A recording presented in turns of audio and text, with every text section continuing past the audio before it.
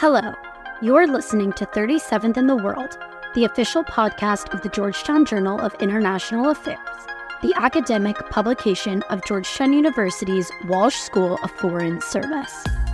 On 37th in the World, we dive into crucial global trends and speak directly with experts working on issues ranging from security to the economy, technology to society, and more.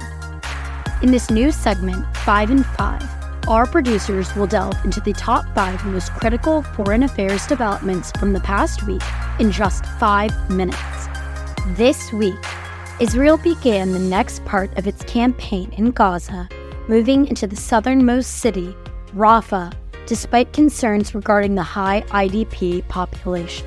Second, the Russian anti-corruption crusader and opposition leader Alexei Navalny has died in a prison colony in Russia after returning in 2021. Third, after controversy surrounding Senegal's lawmakers' extension of President Macky Sall's term, its constitutional court has intervened in an election must be held as soon as possible. Fourth, Japan's economy has fallen into a recession, dropping the formerly third largest economy to the fourth spot globally. Finally, Indonesia has elected its newest president, Defense Minister Prabowo Subianto, a man formerly banned from entering the United States due to a history of human rights abuses. Rafah, the southernmost city in Gaza, has had a population surge from 250,000 to over 1 million people since October 7th. Israel now intends to commence a ground invasion into the city, as the IDF claims from sources, including released hostages, that many Hamas commanders and fighters are hiding within the city. On Thursday, Israeli forces conducted an operation at the Nasser hospital, located just 5 miles above Rafah, reaffirming its imminent invasion. Gaza civilians now brace for the attack, with the United Nations Relief and Works Agency facing challenges to provide assistance after funding nations paused aid following the release of information that at least 12 members of the UN agency participated in the October 7th attacks against Israel.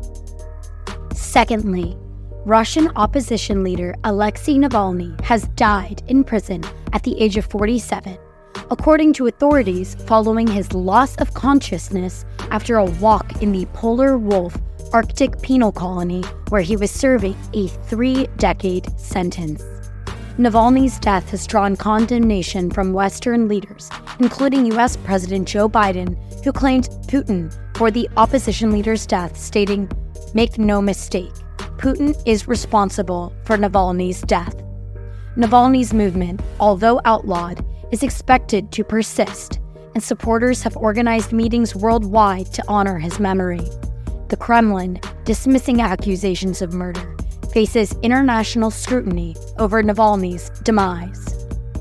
Thirdly, Senegal's highest court authority has intervened after extensive riots against the parliament's previous ruling to extend President Macky Sall's term. This decision came amidst claims that numerous members of the opposition had been forcibly removed from parliament and claims of a constitutional coup. With the Constitutional Court's intervention, they've declared that extending the presidential term is out of the jurisdiction of both the president and the parliament. While an election in the next 10 days, its original date, may be unreasonable, the court demands an election as soon as feasibly possible. Fourthly, Japan's economy has contracted for the second straight quarter and is now quickly slipping into recession. Both consumer spending and business investment has fallen due to rising prices. Japan's central bank historically combats deflation by lowering interest rates, which should, in theory, spur spending. The largest indicator of the Japanese economy next quarter will be wages, which will need to substantially increase to avoid a larger economic slip. Finally, Indonesia, the world's third largest democracy, has elected its newest president, Defense Minister Prabowo Subianto. A former general during the brutal and corrupt Suharto dictatorship, which ended over 25 years ago, Subianto was closely tied to torture and disappearance allegations as a Special Forces commander. Subianto's history and other recent declines in civil liberties in Indonesia generate concerns for the country's democracy.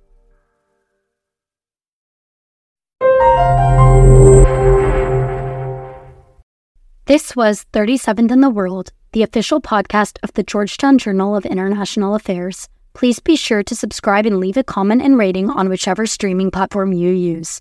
To support the podcast, you can click the link in this podcast's description that says support the show.